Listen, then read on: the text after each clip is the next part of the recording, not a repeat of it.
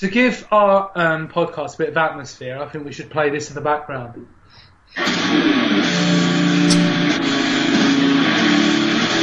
Just while we're talking and stuff. Just to give it... I don't know, because we don't really have background music, do we, when we're talking?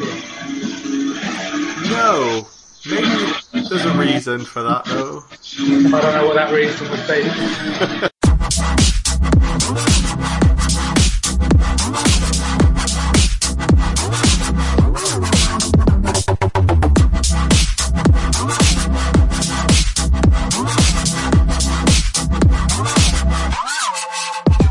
Hello and welcome to the Gamecentral podcast number 26. It is our 6-month anniversary today, but unfortunately we're missing one very vital guest who didn't even turn up to his own party. That of course is Guy Whitlock. But we lose one cunt and we gain a clock. Don, how you feeling, Don?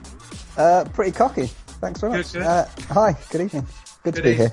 And someone who never lets me down, a bit like Head and Shoulders. What, is that it? No. What's the slogan of the shampoo that says it never lets you down? There's no shampoo that does No, that's not. Gareth Williams, because he's worth it, and he's here today with us as usual. Gareth, how you doing? I'm feeling pretty good, thank you. A bit annoyed at Guy for ruining the plans of the 6-month anniversary.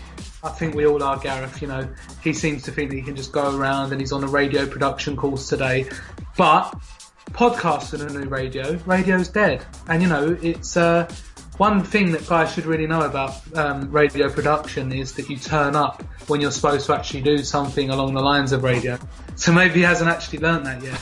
Maybe. That is quite important to do, isn't it? To actually turn up. The plans we had though, man. Such elaborate plans for the 6-month anniversary.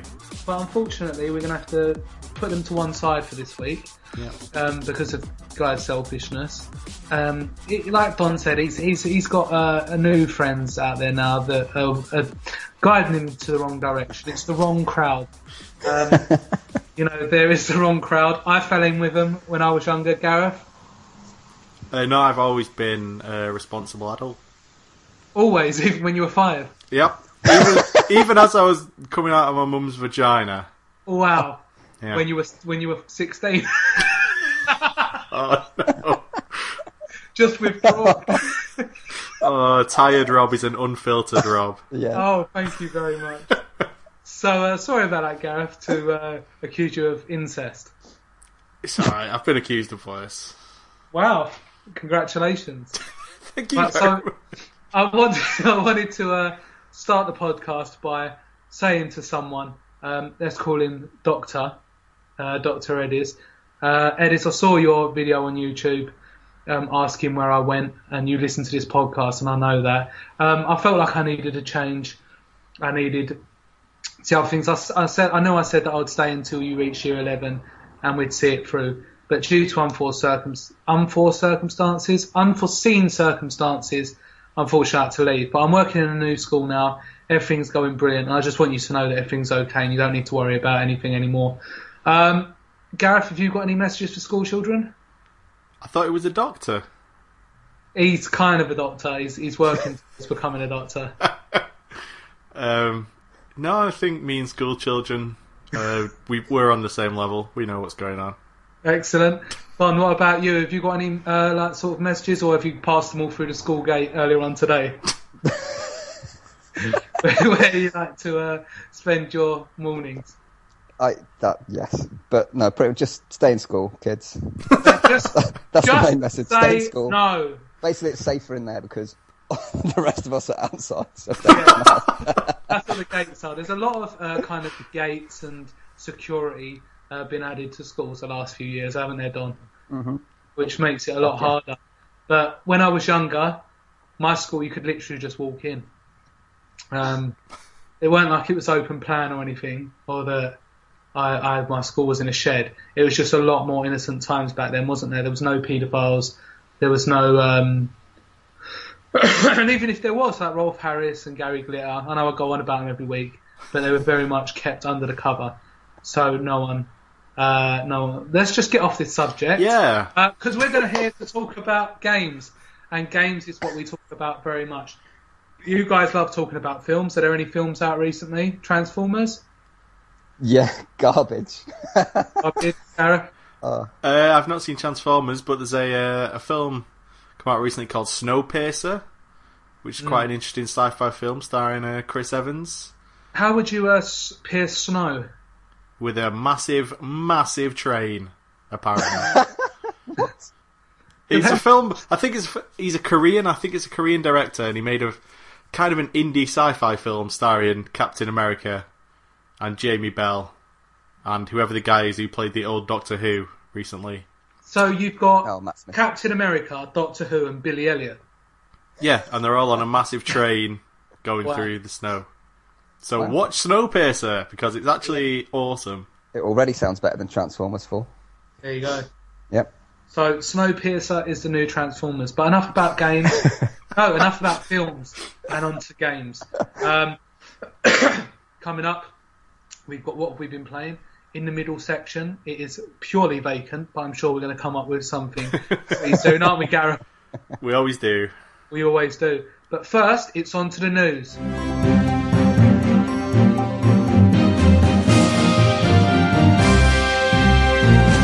So the news on Wednesday the 9th of July, a primary school teacher has been caught tickling and sniffing pupils' feet. A primary school teacher has admitted sniffing and tickling pupils' feet. Martin Erie, 51 of Blackburn, Lancashire, pleaded guilty to 8 counts of sexual activity with a child under 13. I don't think that's sexual. Is that sexual? He would get pupils to pick a card from a deck, and depending on which card was chosen, he would sniff or tickle their feet. Amazing. Mate. Wow. That's a very particular thing you like to do. That falls into fetish, doesn't it, really? That does. Yeah. Bless his heart, but I don't think he'll be able to get a job in a school anytime soon. Probably, if you're going to do that kind of stuff, become a doctor. Because it's with adults and it's not as bad. But Gareth, what is the first news? Second. That was the first news story. Oh God. Anyway, Gareth, are you having flashbacks? No. Let me sniff your hair, kid. Feet are tingling. Oh Jesus! Right. Okay. I've got quite a lot of news stories. Some good, some a bit boring, but we'll get through them all. First anyone else one. hear that sound going? Nope. Yeah, you just made it. So it's not coming through for you guys. It's just me. It's just you. Not to a problem level. Okay. Well, let me know when it comes to a problem level. Right. Gears of War. The Coltrane actor Lester Spate hints that he's involved in the new sequel. Wow. And Cliffy B coming back. Is that a coincidence? Well, the Cliffy B's not involved with the new How do Gears you of know War. that, Gareth? Because he started his own company and Microsoft bought the rights to Gears of War from Epic. I still don't believe it. It could all be just a smoke screen. Well, you don't believe those facts I told you just now. And No. we'll agree to disagree, Thank you. I suppose. Somebody said to him on Twitter, "Have you gotten a call about a new Gears?" And he replied, "Yup." So that's your news story on that. Well, it's got a call about the new Gears of War. Hopefully, like we had with Damon Baird, we will get a spin-off looking into the great character development of Coltrane. People like Coltrane, right? Yeah. I found his character to be absolutely fantastic. He's cool. He had that bit in Gears of War 3 where he played American football with a bomb. Yeah. That happened, and we all let it happen.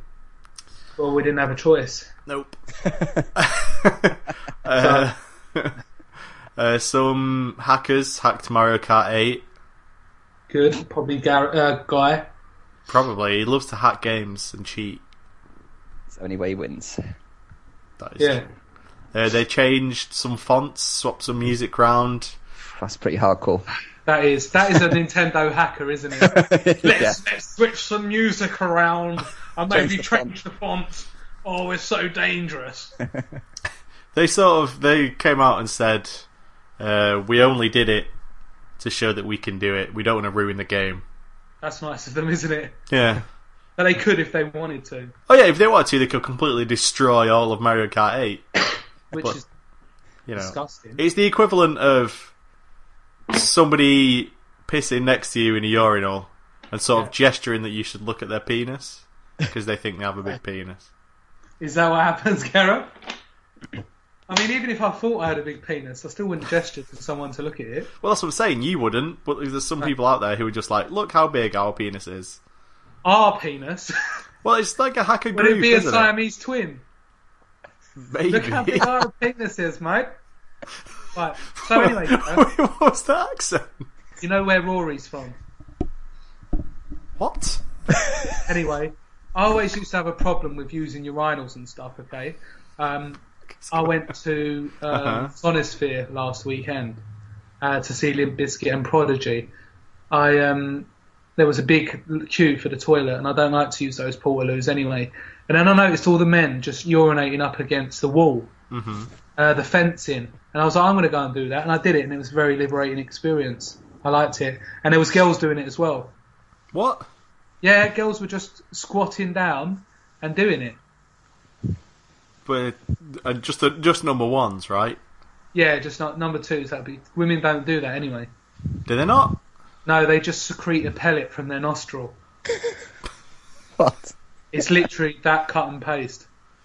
Well, that is fascinating. The things I've learned doing this podcast. Thank you very much. You would think at 6 months in there will be nothing new. No, but we uncover the natural world of humans every week, don't we? Whether we want to or not, yes. Whether we want to or not. And it was a great festival altogether, Gareth. Fred Durst, an actual showman. Really good. Bam Margera from Jackass has got his own band. Has he? Yeah. Went to see him just because it was Bam Margera, and it was awful. I was expecting him to be a showman, jumping around, being crazy, but he literally just stood there singing terrible songs. Did they not play the Jackass intro music? No. What? I know, he didn't make the most of it. I don't think he really wanted to be there. No.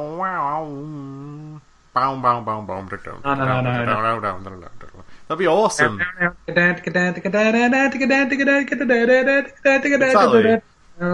They've missed a trick there. Yeah, but that's probably copyrighted to Johnny Knoxville, isn't it? Probably. I saw a thing today that Johnny Knoxville is the result of heavy inbreeding. Wow. There you go. Just factually, like, a lot of his family... Anyway. Here we go. How was Limp Bizkit and all that stuff? Was it good? Limp Bizkit was, no one knows what it's like to be the bad man. No, they were really good. They could have fit in 2 more songs or so, but overall they were very good. It's the fact that he just kept dragging out the songs, like the bridge of the songs. Just kept it going and going. Are you ready? And then he'd come and walk around the crowd and just talk to people, and it was like, you're supposed to be doing a concert, mate. Prodigy were very good, but they were a bit loud. No, literally, really loud. You're too old. No. If you were to turn your head to the speakers, so your ear was facing it, you felt your eardrums just vibrating. I think my problem was, because I've been such a scared boy and haven't really gone to music concerts, I haven't given my ears a chance to get damaged. So like when people drink alcohol a lot, they don't get drunk easily. Mine's the same. My ears are pure because they haven't really been above a certain decibel. So everyone's just dancing and going mental, and you look around and I swear people were on those drugs as well, Gareth. And they just all look off their faces. You've got those untouched ear hymens. I have, yeah. I mean, my eardrums have not been perforated. Any thoughts, Don? Rob's virgin ears. Don used to go to big sort of underground metal raves, didn't you, Guy? What? Don! Yeah, I did actually. When I used to live up in Manchester, used to go to all the rock clubs quite a lot. Saw the Prodigy live a couple of times as well. They are quite loud. They're loud, aren't they? Yeah. Although they were still doing all their ravey stuff back when I went and saw them back in like The I was mid-90s. like, turn it down! But I don't think they heard me. Probably not, no. It wasn't yeah, so and news today, there's been a news article published saying that games are addictive as heroin. Now, you know, I think this is true, Don. Well, I hope so, because it means we could technically just encourage heroin users to move over to games, which would do them far less physical damage. So gamers to move over to heroin.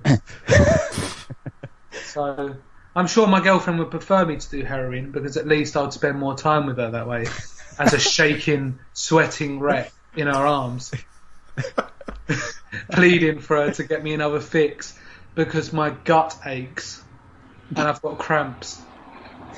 Yes, Gareth? You ever tried heroin? No, I've not tried heroin. So none of us can really go on about whether it's addictive or not. But I presume it is addictive, because there has been quite a few testimonies. I've heard that it's addictive. It's, yeah. Like Pringles. it's very Moorish. Yeah. Yeah. Yeah, like salted pretzels at a buffet. Exactly. Yeah. Every time you walk past the buffet, you're like, just get another handful of them pretzels. I don't really need another one, but I'm going to have one anyway. You don't know the amount of germs that go into like buffet food, where people just put their hands into it. I don't care. No. There could be some feces in there, and I just eat around it, I think. Go on, Gary. To get to the feces. It's the dark brown Rolls Royce part. Oh yes, the creamy middle. But enough of that. I actually do genuinely think games are addictive, but we just don't notice because we've been playing them for so long. Well, anything can be addictive to the right personality. But have you ever had a game up on your shelf that's not that great, but you think to yourself, "Oh, I've got to fucking complete that." Yeah, but then I've sat there and not completed it. I've sat there and gone, can't be bothered. Yeah, but you still do it because it's like an impulse that is there. You need to play it. You know, I don't have with anything else. Yeah, but once you've completed the game, that's it though. You don't keep repetitively playing it over and over and over. No, you don't. But you go on to the next thing or the next one. Well, that's not a heroin thing either. Like, heroin is just you want more and more and more, and then you get withdrawal symptoms. Whereas, you like, require more as well. Yeah, whereas, like, you, obviously, you collect, like, loads of figures and loads of game memorabilia and stuff, so you just want things to be a complete set. Yes. So if you see a game that you know you've not completed, you'll be like, well, I have to complete that. Yeah, but also when you're out and about, don't you think, oh, I want to get home and play that? Sometimes. Yeah, it's like you with Thingy, League of Legends, where you're still bronze, but you're still carrying on. It's still bronze. Yeah. Well, the only way I get out of bronze is if I play it every single day. Yeah. And think about it quite a lot of the time. Yeah, and that's it. And you know, I've actually withdrawn myself from games. It's like when I went stayed with my mum for a week, I didn't play any games. And by the end of it, I'd forgotten pretty much about games. It wasn't on my mind. But I think it is, because we have been gaming from a very, very, very young age. You know, I started when I was like 9. And I've played games pretty much every day since then. And that's what you've got to imagine. It's the fact if you can stop for a week, like when you're at your mum's, then that's not an addiction. Yeah, but I was shaking on the floor. Give me some Halo, Mum. Give me some Halo. Just go out and score from game. Yeah. Go to game and get me a fix. Just go to the charity shop, buy whatever PS2 game's there, and I'll rub it on myself. I've got £1. What have you got? No, Rumble Roses, good enough. You always go on about Rumble Roses, Gareth. Oh, I have gone on about it before, haven't I? Yeah. It's because that's the only time I've ever heard a game employee talk back to the customer in a useful way. Yeah. But I do think there is some sense behind games being an addictive thing. My Manchester United squad on FIFA, I'm actually worried about those guys. Right. I'm worried. I'm worried about the development of one of the guys that I've sent on loan to Charlton because they're not playing him. I'm worried for him. Can you not message the Charlton manager and be like, listen, he needs his meals doing a certain way. I can tell you about it. You just get someone to do this for him. I'll have to, yeah. Yeah. Are you essentially treating FIFA like Tamagotchis? Yeah, pretty You much. just have to look after them and feed them. I used to love Tamagotchis. You used to have 2, didn't you, Gareth? Tamagotchis were a bit posh. So I bet you had one of the fake knockoff ones. yeah, my mum would be down the market and see fake Tamagotchis for £1 and be like, here you go. And I'd be like, there's only one button. Yeah. All I can do is feed it and clean up its poo after it's pooed. This isn't... Yeah, this isn't what I wanted. But I got one eventually. Yeah. It died. That was fun. I think it's all about death, isn't it? Like, one of my friends had one that lasted for quite a while, and then he came in when it died finally, and it was quite a devastating moment for him, because he did genuinely love it. I knew somebody once. He was American. Oh. Who held like a record for a good Tamagotchi. Yeah. I remember his name was Ricky, but I don't remember his last name. So this was a pretty useless thing I just said. There you go. Thanks. Don, do you still have the Tamagotchi that you've bred throughout your life? No, my only experience with Tamagotchis was with my girlfriend at university. Shortly after. Yeah, effectively it was a kind of... Did you feed her and clean up her poo? Oh, yeah. She was at the same time. No, she... After about 3 days of us going out, she kind of produced this Tamagotchi and... oh, God. Where from? And I was like... I'm like... That's not mine! How have you still... Why are you still... So I basically got annoyed with her having it for 3 days. I say annoyed, I was only joking. But I picked it up and just threw it down the corridor of the halls we were living. Oh, you horrible man! Well, I was only jokingly threw it down the corridor, but it curved perfectly into the toilet and down the toilet, which was a brilliant throw on my behalf. But it killed her Tamagotchi dead. You killed her Tamagotchi and turned to her and went, "Did you see that throw? That was awesome." Basically, that was, yeah. Other people were in the corridor and went, "That was brilliant." And I thought, "Hey, excellent." I didn't even look. No. One of my finer moments as a boyfriend. It's great. That's You like... tried doing it again? That's like an explosion where you're just walking away from it. Like you don't turn around. Exactly what it was. I bet he was the coolest guy around campus that day. It was talked about for some time down the student union. I can imagine. Probably Was still it? is now to this day. I would hope so. There was a poster at one point. I hope it's still there. And now there's a golden statue outside of a man throwing a Tamagotchi from his arm. But yeah, Tamagotchis never really progressed anymore, did they, Gareth? Well, they turn into like monster things where you could fight people.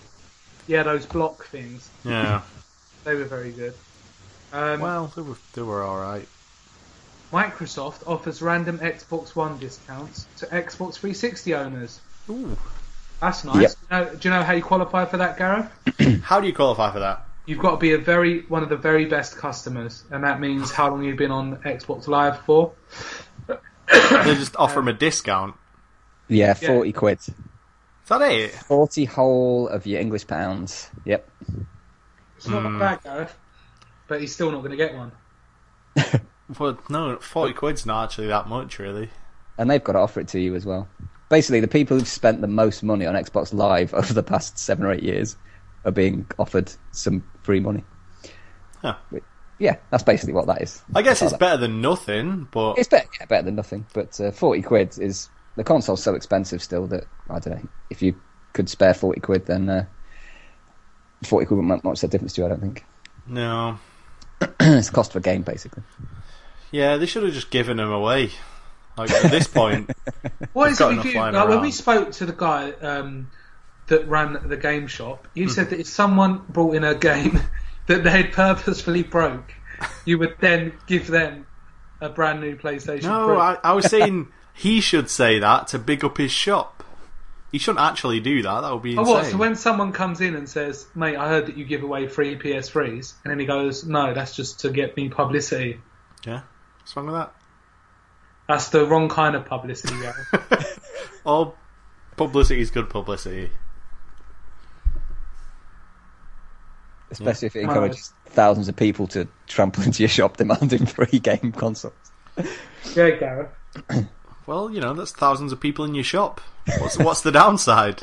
I could see no problem with that whatsoever. They'd be quite angry, would be the downside. If we had 1,000 people tune into this podcast, and then I got emails like, oh, I thought listening to this podcast would cure me of baldness.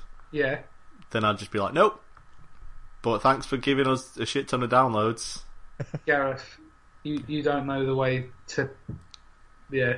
Alien Isolation has best ever bonus pre-order.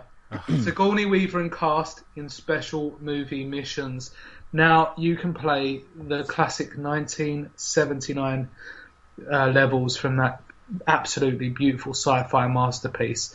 Gareth, that's got to make you feel like you want to get that game, surely. Nope. You're not interested in Alien Isolation? Well, first of all, it's a scary game, and I'm a pussy, so I won't be able to play it anyway. But it's just the most awful way they could possibly have done this. Okay. Because it's DLC. Okay, It's awesome DLC, but it's day one DLC. Yep. Yeah, I mean, Don was going on earlier about how he thinks it's a good idea. Yeah, I love the pre-order only DLC. It's one of my favourite things. Yep. No, well, actually, what this actually is, it's 2 levels. One of which I think anyone can actually get hold of. It's just if you pre-order it, you automatically get bumped up to what's called the Nostromo edition, which I think is also going to be available on disc as a special edition, which you can just buy normally on day one, which includes one of the 2 missions. But then the second mission is only available if you pre-order, so there's no other way to get hold of it, which I think sucks. Because it basically it's saying, if you stump up full price ahead of time right now, you're going to get some content that no one else is going to get, which means that only people who can afford to buy stuff brand new for full price ahead of time are ever going to get to play this bit of stuff. And if they can afford it anyway, then it just sucks, I think. That stuff always comes out later anyway, whether it's like 6 months' time or whatever. Well, I'd hope so, but I don't know. It still seems a bit shitty, to be honest. I just think it's badly timed, most of the downloadable content, because I've normally completed and traded a game in. Yeah, there's for that as well. like Dead Rising 3. Love the game, but I'm not going to keep it for 6 months whilst I wait for the downloadable content to come along. So, I think it's good to have that downloadable content to extend the game, but I think either it's normally too early or it's just way too late. Mm-hmm. So they've got to find that good balance of about a month to 2 months after release. Because, I some of the content coming out now are from games that I completed and have been done with for about 6 months. So it's like you're eating your roast dinner on a Sunday, and then you notice something's missing, and then 6 months down the line someone comes along and says, oh, here's that chicken that was missing from your plate. There you go, you can eat it now. And you're like, oh, well, I'd rather not, because I'd rather have had it during when I was eating the whole meal all together. Thanks, Gareth. Yeah, but this isn't that, though. This is, day one. You have your chicken. But then you have another piece of chicken on top of that chicken. Or is it, Gareth? Sorry, Don, we're thinking of an analogy here. Is it like you get half a chicken breast? Okay, and then you get your vegetables and stuff. And then someone comes over and says, hey, you can have this other half of the chicken breast. But you say, hang on, wasn't I supposed to just get the whole chicken breast anyway? And they said, no, we took that out. Is that the right one? No, here's what it's like. Okay, tell us. It's like you ring up a restaurant and you say, so me and my girlfriend are coming here in about 6 months and I would like a roast dinner. And they say, okay, 6 months time, we got you in, roast dinner. You get there and they put down in front of you the nicest, juiciest steak you've ever seen, truffle potatoes, just incredible spread. And then she ordered also a roast dinner, but because she ordered it when she sat down, she gets just like one slice of chicken, a roast potato, and some carrots. That's probably what you do to your girlfriend anyway.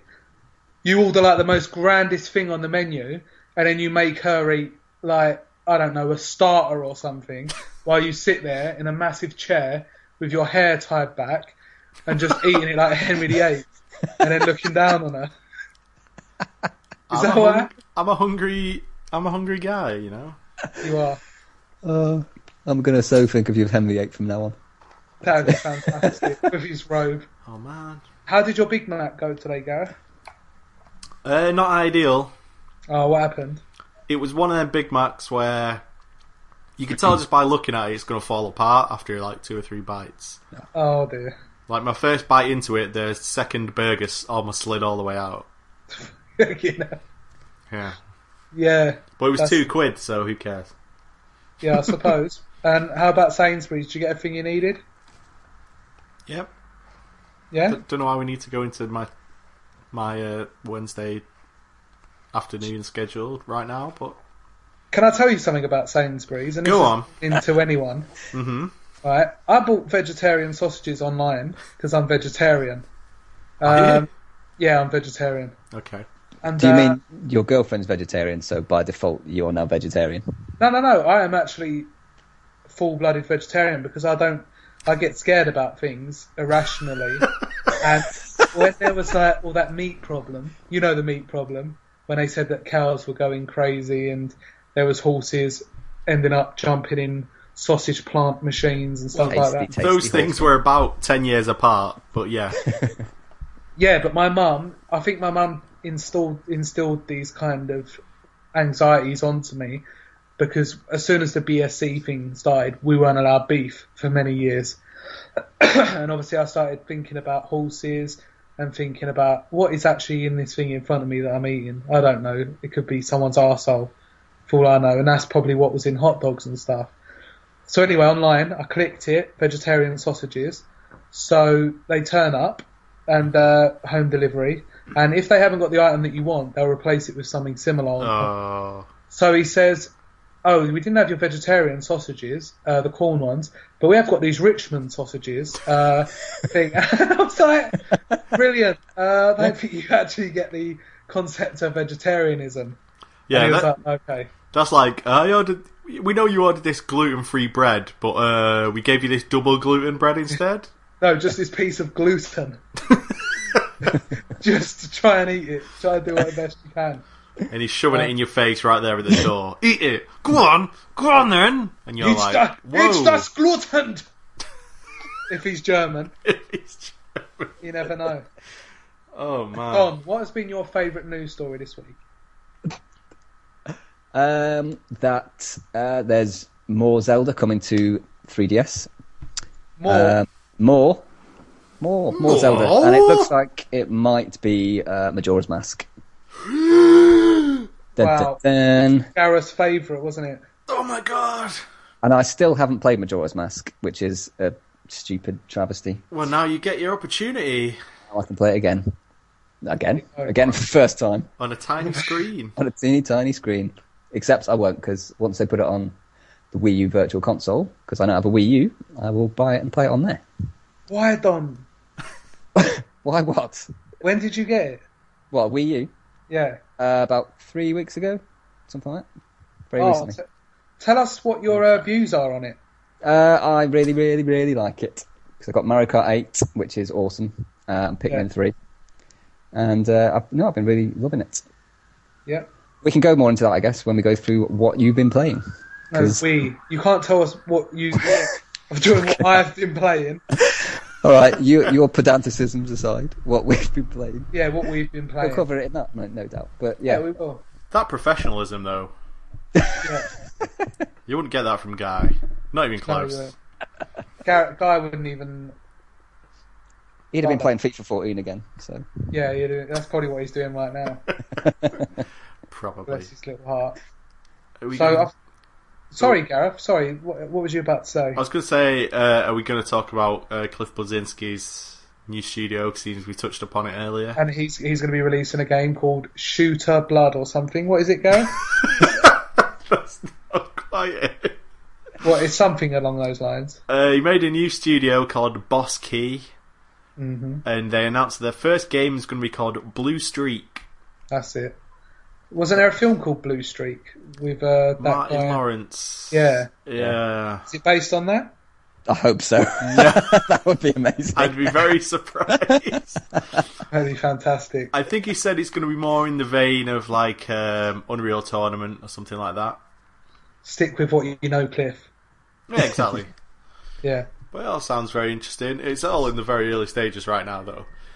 Like, the company was only created, like, I think it was only a few days ago, so, you know, it's only the early stages, but... Well, very early, if he's just created a company. Yeah, it's all just weird, though, coming in at the exact same time as they're making a new Unreal tournament. Yeah. So, head-to-head against each other.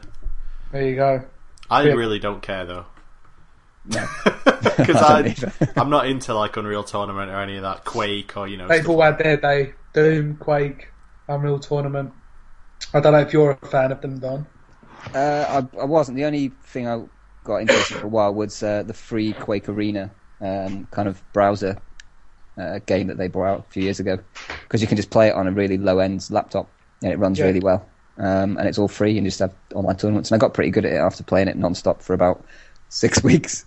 There you go. I actually started winning some games, which was amazing. Did you learn the maps and camp out very easy to win spots? No, I learned one map and started learning how to properly rocket jump and stuff like that. Yeah, you can't really camp because it's so fast-paced. You can't camp in that game. It's just it's ridiculously fast. So that's why I wouldn't play it. Yeah, because you couldn't exploit it. It was good. Cool. News. I've got more news. We can keep going. Might as well if we've not got a middle section. No. Yeah. We got to pretend that we have. Okay. Right. Okay. Ken Levine has revealed what a Vita version of BioShock would have been. Oh, thanks, Ken. And it would have been an isometric turn-based game like Final Fantasy Tactics. Yeah. So no. I'm glad that's not happening. Yeah, exactly. Is that all right, Ken? Thanks. I actually didn't really come up with that, mate. Yeah, now he isn't involved in BioShock anymore. He's just like telling us all the terrible game he would have made. So. Well, he should have just lied and said I was in the process of making one of the best games you've ever seen. It was kind of like BioShock Infinite, but 10 times better. It had graphics that were on a par with the PlayStation 5, because no one's ever going to be able to prove him wrong, so he could have just come up with anything. Well, except he's saying it was on the Vita, so nobody would have believed it'd be good. Mate, I love the Vita. Don't talk about it like that behind its back. Oh, the Vita is V-terrible. That's good. It's a good piece of kit, actually. I like it. Oh, what's with all this sensible talk coming from Don? I'm not used to it. No, but it is good. The only problem is no one's releasing anything on it, which is a big, big problem. I understand, but if Sony would have done it right, then it was. It's got so much potential. It still has. Yeah, I mean they've pretty much said that first party support for like all the big games are just not happening. It's going to be an indie machine from now on, pretty much. Yeah. I think they're also going to use obviously the offline play and the cross play, whatever they call it, on PlayStation for the PS4. There's going to be more focus on using it for that. But as a piece of kit itself, it's really nice. It does a lot of stuff. It's a little tiny bit heavy for my liking, because especially when you've got to do a lot of touchscreen stuff, so you're holding it with one hand and it gets a bit heavy and all that. But the thing is, Don, this is what everyone was going on about for years. Oh, I'd love to have console quality gaming on the go. Yeah. I'd love to be able to have that. Finally, we're giving it, and people were just like, oh. It's like we're finally getting to photorealistic graphics. But the closer we're getting, the more we seem to be going for those kind of prehistoric looking games, if you know what I mean. Yeah. The kind of games that Gareth... It's strange, as people, we kind of look towards something and we pander for it and we just excruciatingly try to get there. And then suddenly, when we're on the cusp of doing it, we revert back again and we start playing games like Rust. Is it called Rust? You know that game where you're just dropped into the middle of nowhere with absolutely no indication of what you're doing? Daisy. Those games. Yeah, and we're kind of going that way now. And we're like, oh, we don't want photorealistic graphics anymore. We're getting too close to that. We don't want console portable gaming on the go. We want a game where we can just do whatever we want. And when that's perfected, we'll just run onto something else. So we don't want that anymore. We want games that are made that look like they're on the Amiga. and then we'll go back to that, and then we'll start wanting photorealistic graphics again. So it's very hard as a developer to kind of predict the market of where you're going to end up if you start developing now to 2 years down the line. Yeah, I think maybe with the portable gaming like that, people are kind of asking for things that they thought they wanted. But you don't really want to be having, you can't. It's a portable system, so it's going to be used, on the bus and for short journeys and for when you're on your lunch break and all the rest of it. It's not going to be there for 8-hour stints like you do with your consoles in front of your telly. Wouldn't it be amazing to play Call of Duty online on the bus? Yeah, exactly. It wouldn't know. So we don't want it, thanks. And people have realised that. Yeah, exactly. Don't want them. The indie titles, things like Tearaway, perfectly done for that. Stuff like that. All the all the indie stuff. Things like Limbo would be perfect on there. In fact, that's on there now. So all those sorts of things are perfect for that sort of thing. But you don't necessarily need a hugely powerful console for those kinds of games, though, either. Speaking of games that are coming out on the Vita soon, go on, Gareth. Rogue Legacy has been announced to have a release date of July 30th on PS3, PS4, and PlayStation Vita. Wow. So if you've not played Rogue Legacy, then I highly recommend it. I've never even heard of Rogue Legacy. What's it about, Gareth? It's a side-scrolling game, very much in that sort of old-school art style that you were just talking about. Yeah. There being too many games of. Yeah. But it's like, instead of leveling up, every time you die, you pick one of your descendants to go through the dungeon next. So it's like, as you're leveling up, you're picking another generation from your family to carry on the adventure. Right. So you get to situations where, you'll pick one of your relations and it'll be like a woman, and then her name will be Chun-Li. And then, like, a few deaths later, you'll get the option of being another woman also called Chun-Li, but she'll be like Chun-Li the Second. So it's like, instead of leveling up, you pick a child and then take that child into the dungeon next. Hey. But it's actually awesome. Yeah. It was in my top 10 games of last year. Yeah. And now it's coming to consoles, which is where it belongs. About it, Gareth. Well, that's because we started just after the new year. Yeah, talking about, and our very first podcast was talking about our games of the year. Yeah, but then we talked about The Last of Us and stuff. It wasn't like high up in my top 10. It was like, probably 8 or 9 or something like that. Okay. Sorry to question you, Gareth. It's quite alright. Pass high five. Sharknado the game is coming out. Christ. Oh dear. In sync with the release of Sharknado 2. I haven't seen the first one. Is it any good, Gareth? Not seen it. I have. Is it good? Ooh, in a word, no. Oh. Better or worse than Transformers? Oh, Christ! It's on a par with Transformers. It's because they've done. It's the whole thing where they've tried to purposefully make a bad film, and that instantly just makes it just garbage. You can't purposely make a bad film and it be so bad it's good. It doesn't work. You have to actually try to make a film that then turns out so bad accidentally. You can't purposefully do it, and that's what Sharknado and all the other shark-themed films are. Mm-hmm. They've tried to actually make B movies seriously, and it doesn't. It just doesn't work. It just comes out as shit. I saw one, like a B movie on Sci-Fi a couple of years ago, and I think it was called Sharktopus. Yep.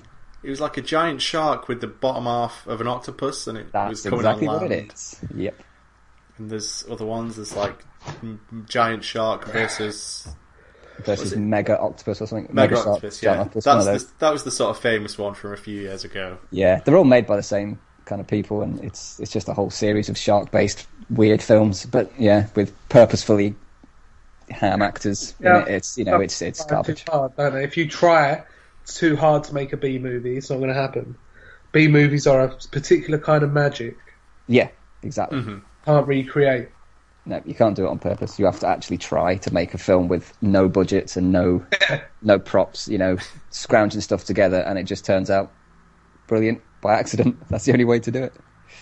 So yeah, don't bother with the game because it will be even worse. Well, it's out on tablets and smartphones, so obviously going to be quality. And the screenshot I'm looking at, it's a guy running down the street, and there's taxis either side of him, and he's got a sword, and some of the taxis have sharks on them. Wow.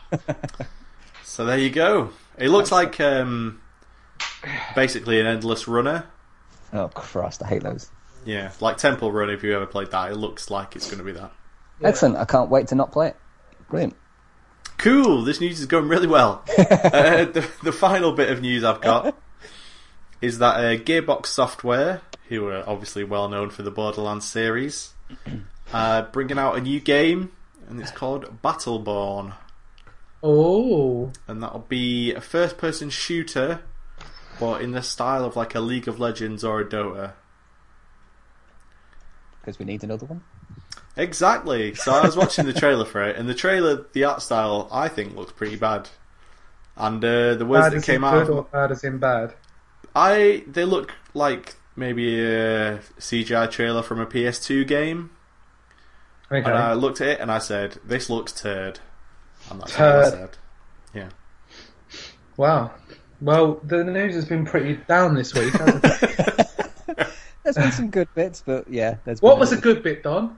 The new 3DS game coming, maybe, from Nintendo. Yeah, maybe an ODS game. Perhaps. I mean, the Alien DLC is good. It's just a shame the way they're doing it. But Yeah. the DLC, and I do want to play that game. It does interest me. It looks really good. And I will be purchasing that at some point in the future. Oh, yeah. But other than that, you're right. Sorry about that. I really am very ill. Oh, Very sick bless boy. my heart. I'm actually, because I live on a kind of, I wouldn't call it an estate, because that brings negative connotations. It does. I live on a private housing area. So we don't have people that have children just to get houses on here. They're kept away behind the gates. And I was walking around the other day, and a lady said to me, "Would you like some of these flowers? Because I'm trimming the bush, and it would be a very way." And I was like, "Okay." And then I said, "But I haven't got a vase." And she was like, "I'll give you a vase." And so she's put the flowers in a vase, and I took them upstairs, and I just thought, like, if that's what life is, when you don't have Xboxes and stuff. I thought, will we have Xboxes when we retire? Will we be playing? Because I think we will. I still have mine. I've still got a 360 in a box I haven't opened. I'm keeping that.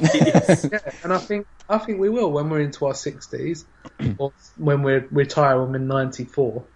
I think we will. Yeah, or at the very least, we'll be able to stream Twitch directly into our brains, so we can watch somebody else play a game from inside our own heads. Yep. A young boy. Why do you always go there?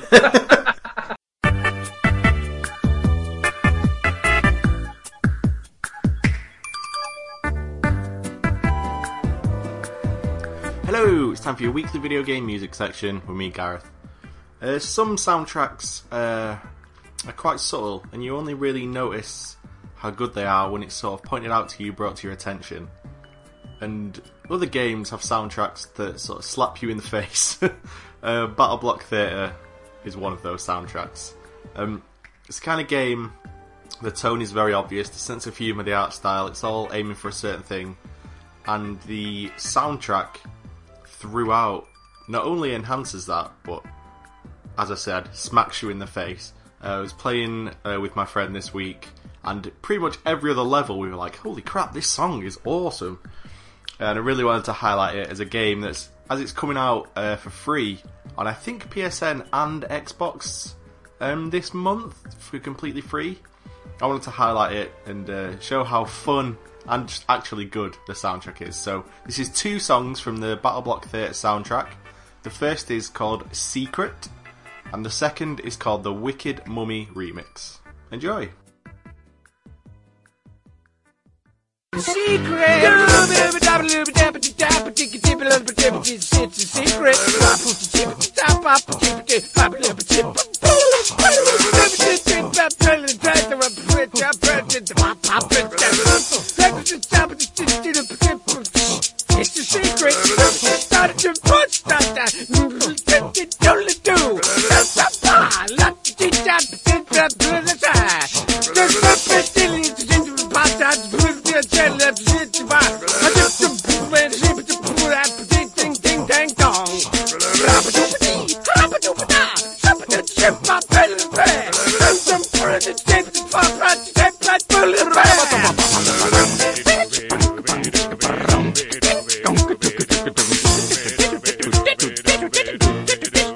It's a secret.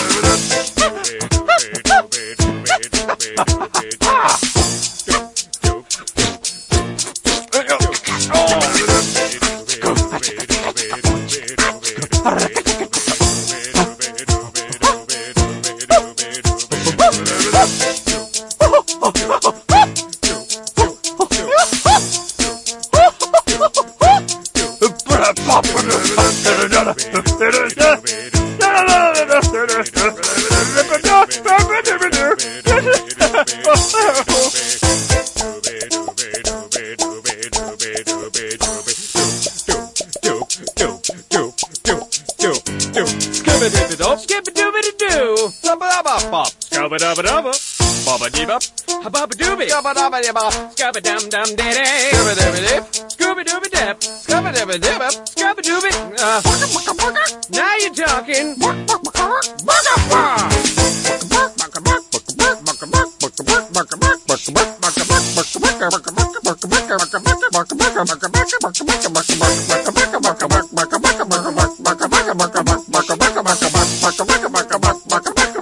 Hey, hey.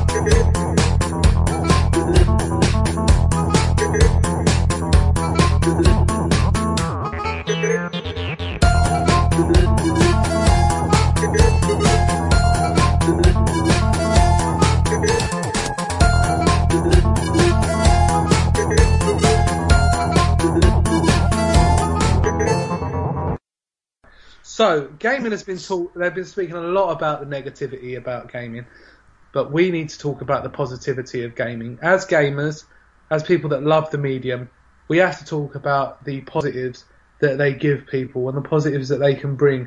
There is a company called, I forget what they're called, but they go out and they adapt game consoles for disabled players, so people that may have cerebral palsy so they can play Battlefield, people with only one arm so they can play FIFA. And, that is some good stuff. But, Gareth, I want to talk about how games helped you through your depression era in your life. I kind of haven't had one yet. How would you think it would have? Well, I just think things to take your mind off stuff are severely lacking. Gareth, And video games... I thought you were depressed. I'm not depressed. How old are you? 25. Surely it's kicked in by now. What? Sorry, I just Depression? presumed that you would have gone through from 22 to 24. No. Can you feel it coming on?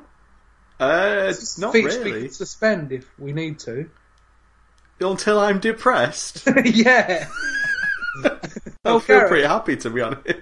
If you're just gonna, I think that's because of games as well. Because what would you do otherwise? You would get depressed. Maybe. I've never had to worry about it. Games since as long as I can remember have been what I do. Yeah. It used to be the case of if I couldn't buy a new game, then I'd just play Ocarina of Time all the way through again over the course of a week or so. There you go. But I've been talking to a lot of people recently about how gaming has helped people through times that they may not have actually been able to get through had it not been. Personally, from the age of... This is going to get pretty deep now, but we can talk about this sort of stuff. You've touched upon it in the past. Yeah, because Guy's not here, and we can have a kind of intelligent debate.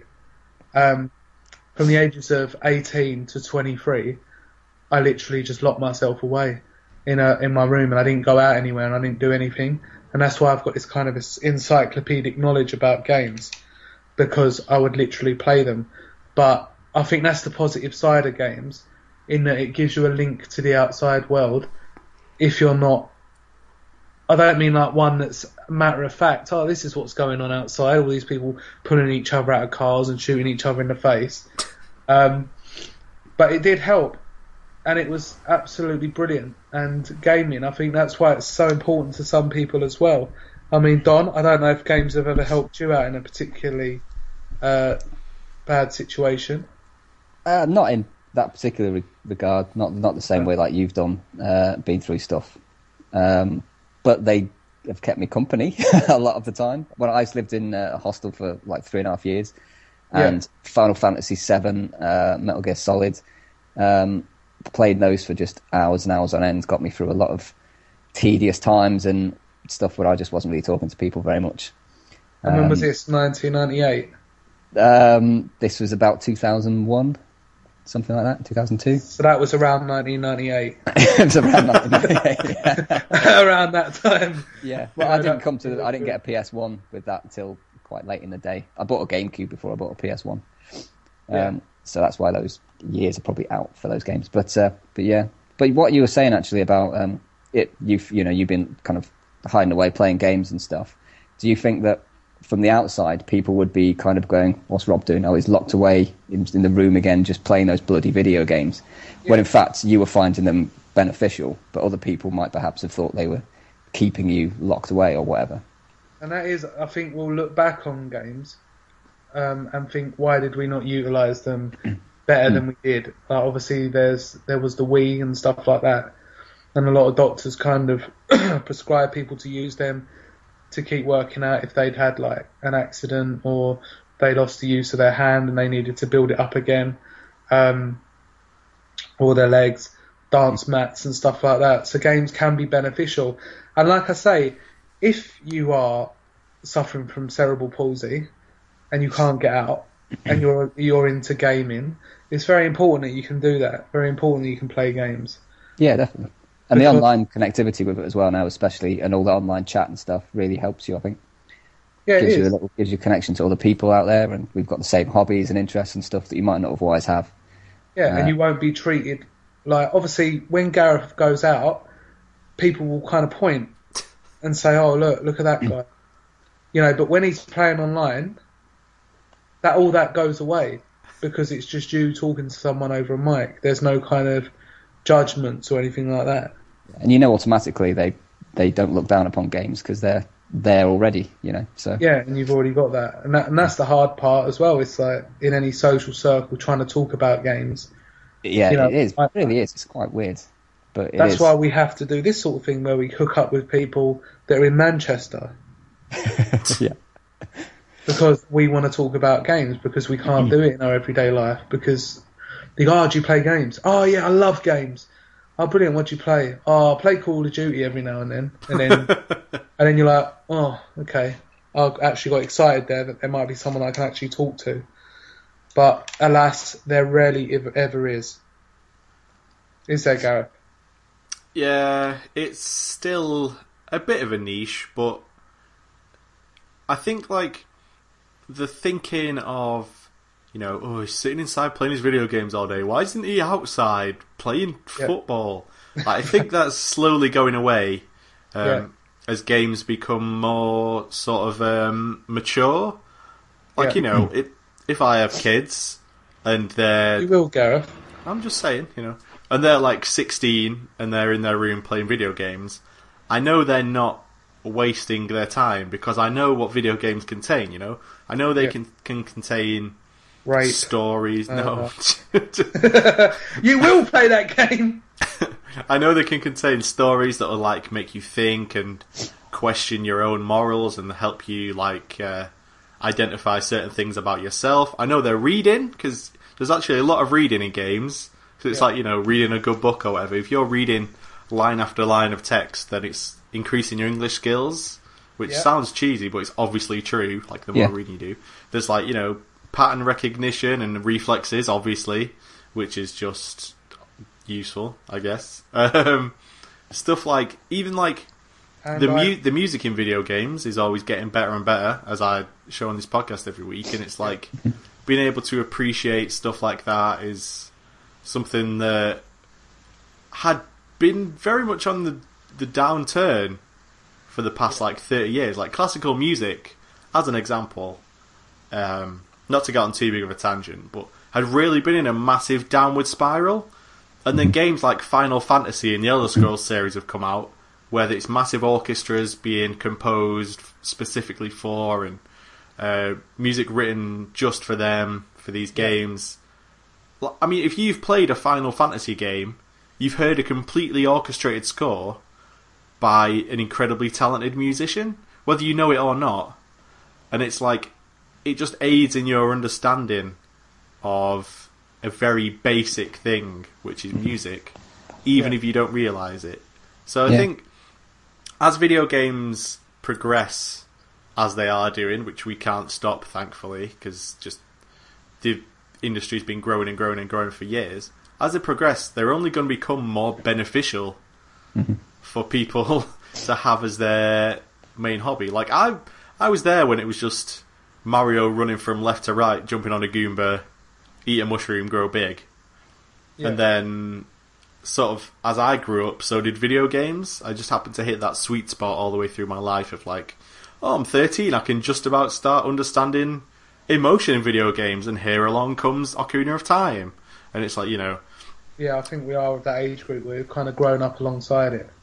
Yeah, and I think, if I do have kids and they say, oh, what's this, The Last of Us? It's an old retro game, I want to play it. I'll be like... Then you just go... No, I think, are you emotionally mature enough? It's like watching a horror film, like, but in a sort of serious way. Like, are you ready for these mature themes? Are you... I like to think that your family home when you grow up, Gareth, will be similar to that of something in The Last of Us, where people were just feral with long hair, all fighting around for food, and trying to survive from one another. They'll eat when I tell them they can eat. Exactly, that's the sort of thing I'm saying. Or maybe society will go down the pan. Well, yeah, that's possible too. Yeah, but we'll all know how to survive. And I think it's only when we grow up and our children have grown up and they're old enough that we'll start appreciating what games are. And because obviously the generation above us and stuff, they grew up with either no games or the Spectrum and Amstrad that we like to slag off, Gareth. And that's when they say, oh, they've seen it all before, Pac-Man, oh, games are like Pac-Man, games are like Space Invaders. And it's only when we realise, like you say, you point out all those positives of what gaming can bring, and then we know that our children will do that. As long as it's a healthy, kind of managed, and you give them enough variety rather than just the same game over and over again. Yeah. And I think it can only be good. Well, it's like, if somebody says, I let my kids watch films, you don't assume they mean like, oh, they watch Hostel and Saw and also porn films. It's like, Basic instinct. Yeah, it's like, as long as you're sensible about what your children are taking in, then whether it's video games, whether it's films, whether it's books, whether it's the music they listen to, then no matter what, you have a lot of options to help your kid not turn into a crazy person. There you go. Because parents have a input in that, which they don't seem to understand. Exactly. What was you going to say, Don? Sorry. I was just going to kind of agree with what Gareth was saying before about actually the number of cultural and educational aspects that are all conflated together in like one video game is really incredible and just can be only beneficial to people. I mean, like Final Fantasy is an example. If you're playing Final Fantasy 7 or something like Persona 4, you've got to be able to follow the storyline for hours and hours on end. There's acres of text to read through. You're basically reading a novel when you play those games. Yeah. And following the character arcs of different characters coming and going, the way they behave, the way they interact with each other. Also, like, there's music, like you say, classical music especially. Just the quality of it is incredible these days. And everything else that comes with it, the fact that you're having to make tactical decisions all, as well, hand-eye coordination, for certain types of games. Yeah, like at a basic level as well, like mathematics, like this attack does this much, the boss has this much shield and this much health, and it's like everything. The number of things that games bring together is pretty much unique, I think. I don't think there's any other medium that brings all this stuff together that you can experience simultaneously at the same time and enjoy yourself. So you're not necessarily, it's not like a chore or anything to like you might, trying to get a kid to read a book or whatever of a certain kind. Yeah. They're playing these huge stories that involve pretty complex characters a lot of the time. And things like Final Fantasy 7, obviously, with the way the characters develop and cross-dressing, yeah, snowboarding, people and dying, also hand-eye coordination, which we take for granted. Yeah, if you place a controller of a first-person shooter into the hands of someone that's never done it before, you watch with hilarity. Like my girlfriend, I don't know how you do this. I don't know how you do this. That's not how she speaks. But moving around 2 analog sticks in a 3-dimensional space, and shooting a pin-sized head from 3 miles away, that takes skill and hand-eye coordination. Absolutely. But we still can't win those grabbing machines at the seaside. But they're fixed anyway. Right, so that was absolutely beautiful, Gareth. Sorry that I just presumed that you had depression. It would make sense if I did. It would. But I am sad to say I've been pretty happy for most of my life. What a great oxymoron that you just did there. Brilliant. So on to what have you been playing, as Don likes to put it.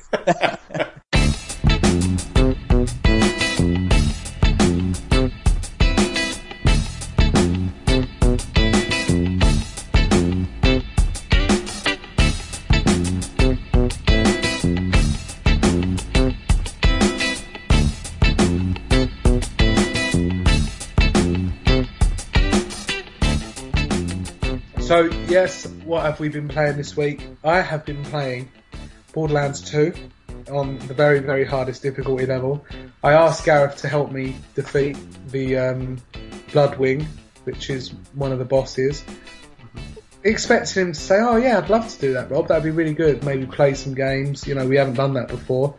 Brilliant." But I was just met with disinterest. I was busy. No, this was I wanted to play at 1 o'clock in the morning. Yeah, and I was asleep. No, you wasn't. Yes, You I don't. was. You don't sleep at night I do nowadays. nowadays. This is what the Getting thing a is, Gareth. routine. You need to tell me what your routine is, because I don't know. Because sometimes you'll sleep throughout the day and become alive at night. Sometimes it'll be whatever. Maybe we can play Earth Defense Force together. I don't know if I can have you dragging me down. Oh my god. Do you just play with that guy? That guy, one of my Yeah. oldest friends. One of your oldest friends? Yes, I do. Okay. He's the only Well, that's one fair who enough. understands my tactics and strategy. Okay. Is it years of sort of practice that you built this understanding together? Well, together we completed Earth Defense Force 2017 on the hardest difficulty, and we're Wow. slowly doing the same with 2025. 2025. Yep. Right, so I decided to go out of the Bloodwings area and go for missions that were slightly lower level requirements, and I managed to build up my level enough that I could use more powerful weapons, thus destroying Bloodwing. But like in a video game. like in a video game, Gareth. But then I think, is it skill that's allowing me to do this, or is it just that I'm grinding? And it's I know that it's not skill. It's Right. not skill, and I don't care what anyone says. If you haven't got the right guns or you're not at the right level, you're not going to progress. And then that makes me think, all it is you're putting in the hours, you're getting the reward. And that's a really weird way of a game working, but yet it's still so addictive because you like to see that progress bar filling at the bottom of the screen. And I'm trying to deconstruct Borderlands to try and kind of just find out what it is. Because do you see what I mean, Gareth? Do you know what it is? Do you want me to tell you what it is? Tell me what it is, because I need to know what it is that keeps me coming back playing. It's fun. It's fun to have a massive gun, a shotgun that explodes bullets, and when you throw a grenade, the grenade jumps into 90 other grenades that all explode. But then you'll get to a point where that shotgun is no longer good enough, and you have to go backwards to then keep playing until the game will give you a gun that is powerful enough to let you continue. Well, usually by then you've also found a rocket launcher that sets people on fire, or a submachine gun that fires acid. So, you know. But it shouldn't work, because technically you could get the most powerful gun, the developer could hand it to you and say, that's it, now you go out and do it, and you can just beat anyone. It's not like skill, it's not like it's harder, so now I have to use a little more skill. If it's on a harder difficulty and you use a gun that's weaker, you're going to get destroyed. You're not going to be able to make any progress whatsoever. That's not the same in the campaigns of like Call of Duty and stuff. You get the same guns, but you just have to use a little bit more skill. And maybe that's where the Borderlands that I'm finding hard to kind of understand, in that you have to invest a certain amount of hours before you can get the piece that allows you. It's like Resident Evil, where you'd have to look around for a key to then unlock the next part, to do the next part. It's the same sort of structure where you have to keep backtracking. Same with Dark Souls. I just didn't understand it. And even though I love Borderlands, I'm sitting there and my brain's kind of telling me that, you know, this isn't skill. What you're doing, Rob, you're not being rewarded for your skill. You're being rewarded for just running headlong into things until you get those points that you can acquire, that you're then good enough to actually face the bosses. And then you don't use skill, you just constantly shoot it, then it falls down, and you continue on the path that you're going along. But saying that, I love the game. I want to get it on PS Vita, but I just don't want to put in all those hours again. Well, there's some strategy that goes into it, like, especially on the hardest difficulty, where if you're not slagging enemies, then you pretty much don't stand a chance. Yeah. Because when you slag them, you do more damage. So, like, me and my friend, we worked out a system where, one of us would always be slagging, the other would always be shooting, and we could switch. Yeah, certainly helps. Because you see me, Rob Lonesome, running around in the fridge or whatever it's called, with my gun, just trying to snipe things. I could have a friend called Gareth going around slagging him all off, mate, and I could be shooting him with the sniper rifle, but no. Okay. I've also been playing WWE 2K14. I love the wrestling games. I don't really play I don't watch wrestling anymore. I'm not interested in the rosters. I'm not interested about all these new people. I like to play them. I like to create my own characters. Gareth, in fact, I'm going to create you. You're going to create me? Yep. Wow. What's my finisher going to be? Orgasm. And then I'm going to create Guy with his long neck and his really long arms and his checkered shirt. And then I'm going to put them up there and it's going to be absolutely fantastic. I love the games. I love the way they play. It's like Call of Duty. I like the way Call of Duty play. I don't particularly like shooting people in the faces or war, but I like the gameplay of Call of Duty. And wrestling, I think it's a brilliant game. I think the mechanics are brilliant.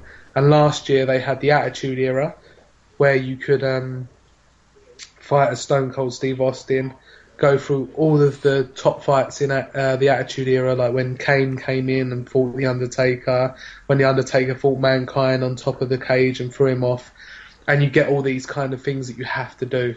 Like you have to perform certain moves, like the historical events. And this year it's WrestleMania, so you get to fight like Hulk Hogan versus Andre the Giant, which is brilliant. So all those kind of WrestleMania events, I just think it's a top game, and I don't get them at the beginning of the year because, like I say, I'm not interested in the actual wrestlers themselves. And if it didn't have a WrestleMania or Attitude add-on, I probably wouldn't buy them. But I just think as games they're fantastic, and I really enjoy them. I've been playing them since PlayStation 2. Yeah. PlayStation 1, and me and my friends used to love like SmackDown 2, I've got it here. SmackDown 2, Know Your Role it's called. And it's got Triple H, China, who Gareth used to absolutely fancy, and The Rock. So there you go. That's what I've been playing this week. I said I downloaded Metal Gear Solid again, but I just don't like it. I don't know what it is. Like, Metal Gear Solid, to me, I know we spoke about this before, Gareth, but I love the character design. I'm looking at my figures now, and I've got 4 different versions of Solid Snake from Metal Gear Solid 1, Metal Gear Solid Ground Zeroes, Metal Gear Solid, what's the PSP one? Portable Ops, and Peace Walker. I've got Liquid Snake, I've got Cyborg Ninja, I've got Solidus, that was like £110, and then I've got Raiden, and I don't know why. I just love the character design. No, literally, I don't know why. They're not fantastic. Is it Cyborg Raiden? Yeah, I've got 2 Cyborg Raidens as well. Jeez. The black version and the white one. And these things aren't cheap. They're like 70 quid each. But I love the character design. I love the Hideo Kojima character design. But I've never really played the games. What about you, Don? Are you into Metal Gear? I've only played Metal Gear Solid 1 on PS1, which I really did like a lot. I played through it a few times. I started playing Metal Gear Solid 2 on the PS2, but only got as far, like a few missions in with Raiden, when you switched to Raiden after the beginning bit. And then I stopped playing after that. Yeah. But I've become more interested since Phantom Pain's been announced. I'm kind of interested in getting back into it again. I didn't own a PS3, so playing Metal Gear Solid 4 was never an option. But I wasn't that bothered really about missing out on it. No. But the new ones though, the Phantom Pain does look good, and I'm definitely going to pick that up at some point when I'll have a PS4 and Xbox One. Now, Gareth's been playing League of Legends this week. No, really? He almost never plays that. No. Let's see if he's come out of bronze yet. Have you out of bronze yet? Gareth? It's difficult to get out of bronze, alright. I think it's the Sounds disco. good. The disco music's holding you back. You need to The change disco it. is the only thing keeping me going. No, but like we said this a few weeks ago, Gareth, like, where is the reward? What's keeping you playing? And you're still not out of bronze. Well, I might get out of bronze one of these times. I've been playing really well recently. The other day I went 17, 3 and 8 on Gragas, so you know. Which means nothing. It means something to somebody who's listening right now. Yeah. Are they like, whoa? Hopefully. Yeah. Mum, come and listen to this. Should be like, that voice sounds familiar. He's a love god. Because I've had sex with her. Oh yes, go on, Gareth. But I actually, aside from League of Legends, which yes, I'm still in bronze, I've actually played a shit ton of games this week. Wow, here we go. I played so many I had to keep a list. So there are 8 games on this list, and I'm not going to list them off. Okay. It's not me reading a list. That's not what this is. You're not reading the list you've made. I'm reading from a list, but I'm not going to just read this list. As a list. Yes, yeah, exactly. Yeah. Okay, so as we alluded to earlier, I played some Earth Defense Force this week. Working my way through Inferno. Oh yes. With my friend Ken's. Ken's? How dare I have friends? Rawr. No, it's not that. It's the fact that you're really adamant not to make any new friends. What? That's not true. It is. Is it? Yeah. Okay. It's like you and Ken's, which I doubt is his real name. His name's probably Kenneth. Is it Kenneth? No. His last name is Mackenzie. Oh, I see. Yeah. Didn't see that coming, did you? Hey. I didn't see it coming. What was I saying? Yeah, working my way through Inferno. One level at a time. With old Ken's. Farmed up quite a lot of armour and weapons now, so we're ready to just start taking the game on. Yep. Is that more than 2-player, or is it just 2-player? 2-player split screen co-op. Oh, okay. So you can't play it online with like 3 players or 4? You can play it online, but it's a really weird lobby system. And none of the progress counts towards like single player. I don't think so. Some of these games I just really despair. Yeah, it's all really weird. But I don't have a capture card for my PC right now, so I've been not playing as much console stuff because I can't capture video of it. Yep. So I played quite a lot of stuff on the PC. Oh. So right, first thing I'm gonna not list. First thing I'm gonna mention is a Nidhogg, which is amazing. Like I thought it looked fun from watching it be played, but oh my god, to play this game, it's so addictively pinpoint accurate. Yeah. That it's great. It's basically it looks like a NES game, like lots of huge pixels and stuff, but it's 1v1 fights in which you fence each other. Yeah. So there's a fencing mechanic where you can either stab high, middle, or low, and then you have like a jump and a roll, and you can also throw your sword if you want. Yeah, then run. Yeah, and just leg it, and that's pretty much it. It's very simple, but there's a ton of depth in it. Like, you know, if you have your sword low and somebody has their sword high, and you move your sword up, you'll disarm them because you're knocking the sword out of their hand. Yeah.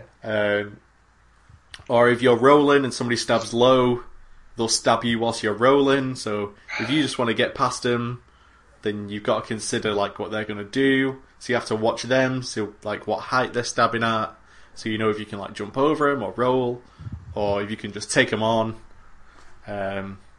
If you've not got Nidhogg, it was on the Steam sale for like £1.50 or something like that, I think. What? It was one of those like ridiculously reduced games, so if it comes up again and you have friends, sorry, Rob. No, I'm trying to make you my friend, but you're just not up for it. Guy's got no friends. Go for Guy. Yeah, but you can't. You don't even know what that guy's doing from one day to. I don't think he even knows. I think he wakes up, runs around in a circle, and then just runs out the door head first and just hopes for the best. I think that is literally how he conducts himself. And then wherever he ends up at the end of the day, if he's not dead, he considers it a success. It's probably not far from the truth. Exactly. Considering the sporadic contact we get from him, we'll be like, Guy, we're going to be recording the podcast in an hour, and he'll be like, yeah, I'm not even in town. Like, what are you talking about? Guy.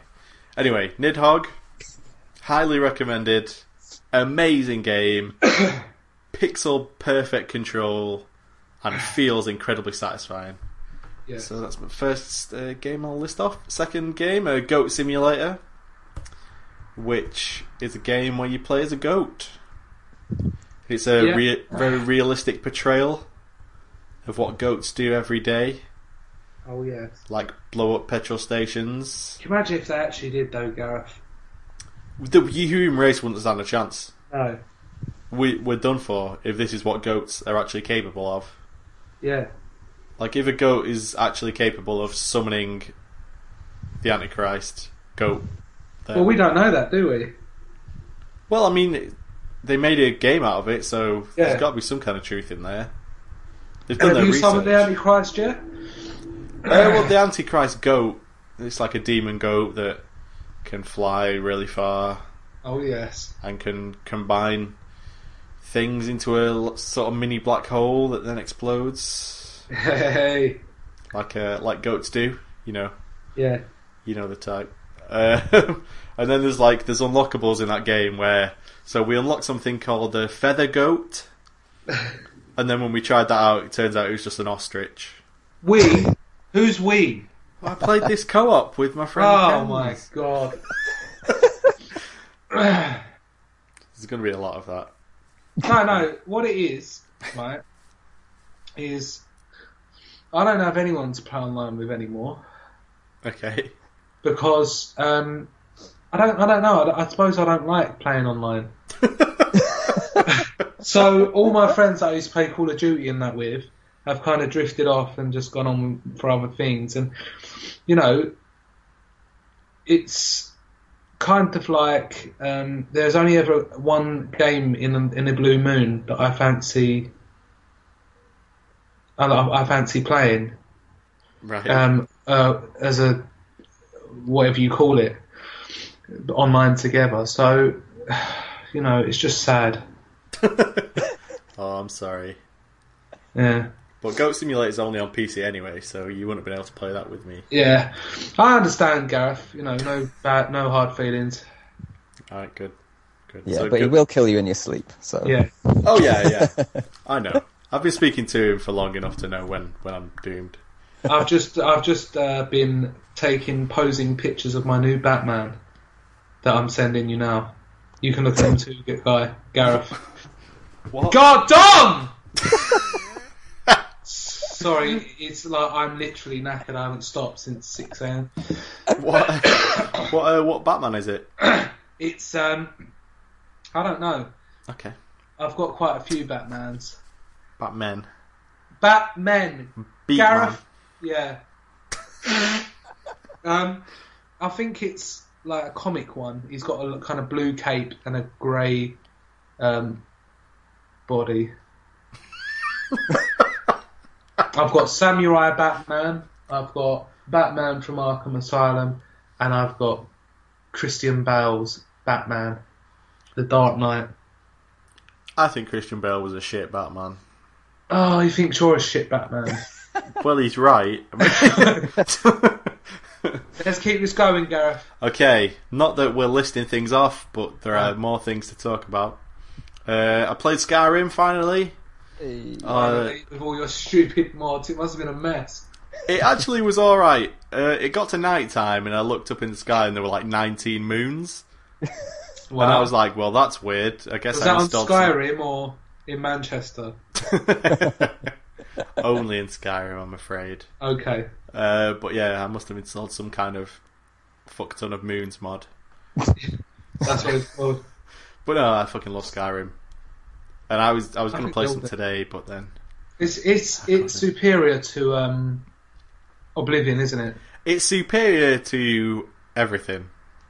Well, yeah, pretty much. When you want to give a game that's superior, there isn't one.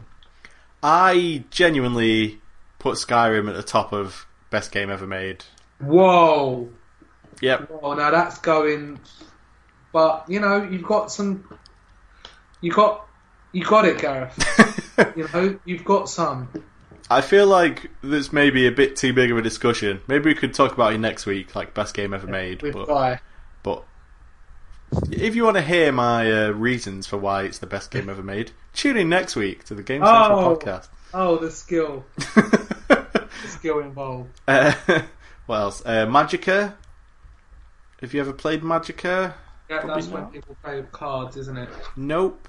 That's Magic the Gathering. Magicka is top-down. Is it something that's like more Magica than something else? That's Magica than that. No. No, but I see what you're driving at. It's spelled Magicka. And basically it's a game where you're given a load of sort of elements and individual spells, and you combine them in certain ways to create a new spell. So you'll have like earth, fire, water, ice, wind, shield, healing, and AIDS. so for example, oh god. So for example, if you combine shield and rock, and then you cast that spell, you create like a wall of rocks in front of you that'll damage enemies if they walk into them. Or if you combine shield and rocks and then fire, the rocks that are shielding you will be on fire. Dangerous. Or if you combine that with arcane, then it'll create like a minefield in front of you. And you're doing this all on the fly, so you'll be being attacked by enemies, and you'll be like, oh, the fire and arcane and shield, and then drop down a minefield, and then stuff will be chasing after you, and you'll be like, shit, frost and wind, and you'll create like an icy wind in front of you that slows them down. And it's pretty fun. Hard to get into with a controller, because the way you select spells is with the right stick. Yeah. So you'll like move the stick to the right, and then up or down to select an element. So it's like right and up is fire, and then right and down is like ice. And you can't have them both on at the same time, because then like they counter each other out. So there's a lot to think about. Maybe too much to think about when you're in the middle of combat. Yeah. If you just want to cast like massive fuck off flamethrower, and instead you accidentally cast ice, and then it cancels everything out. We've all done it, Gareth. First world problems. Yeah. So I played that. I intend to play more of that at some point. Yeah. Sounds nice. Yeah, it's lovely. Then I played Dive Kick. Yep. The Which- one-on-one beat 'em up. Oh, is that one-hit kill thing? Yep, where there's only two buttons. One of the buttons is dive, and the other button is kick. Complex. And then first person to hit the other person wins. And that game is surprisingly fun. I thought it would be a bit lame, but I imagine it's quite fun. tense. Oh yeah, super tense. There are certain characters who are just terrible, though. Yeah. So like when you're going through trying out every character, and you get to the one who can only kick when he swings from a weird like trapeze, Yeah. then you sort of you lose pretty quick. But that game's fun, and that game's really cheap as well. And I think it's out for everything. It's out for like Xbox One and it's 360 and PS3, and yeah.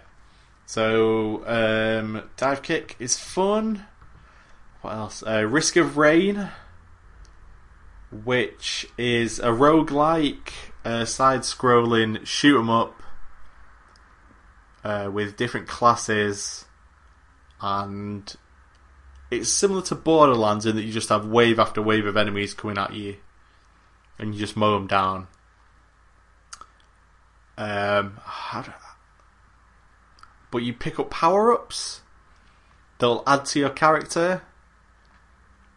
So say you pick up a power-up that's like, every 3 bullets you fire, you'll fire a missile. But then if you pick another one up of those later on, then it'll mean you fire 2 missiles. So you're constantly getting your character stronger and stronger and stronger by picking up all these different passives and actives and spells and stuff like that. And then when you die, you restart with all that same stuff, same level, same stuff that you've picked up, but the game's back at level 1, and then you just play through it and play through it and play through it. So it's very addictive because you're just constantly getting more and more powerful. And it's that game mechanic, like Borderlands has, like other games have, where the game lets you become too powerful, and that's really fun. When you're just, enemies are coming at you, and you're just holding down the trigger, and that's causing every enemy you kill to explode, and then they're firing rockets out and mortars, and just all this crazy shit's popping off, because you're just so powerful.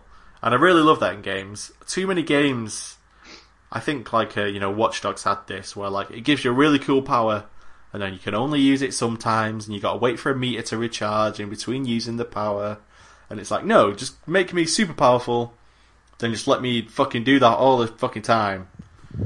And this game lets you do that. There you go. It's one of those games that you hate, Rob, because it's got like a sort of 8-bit art style.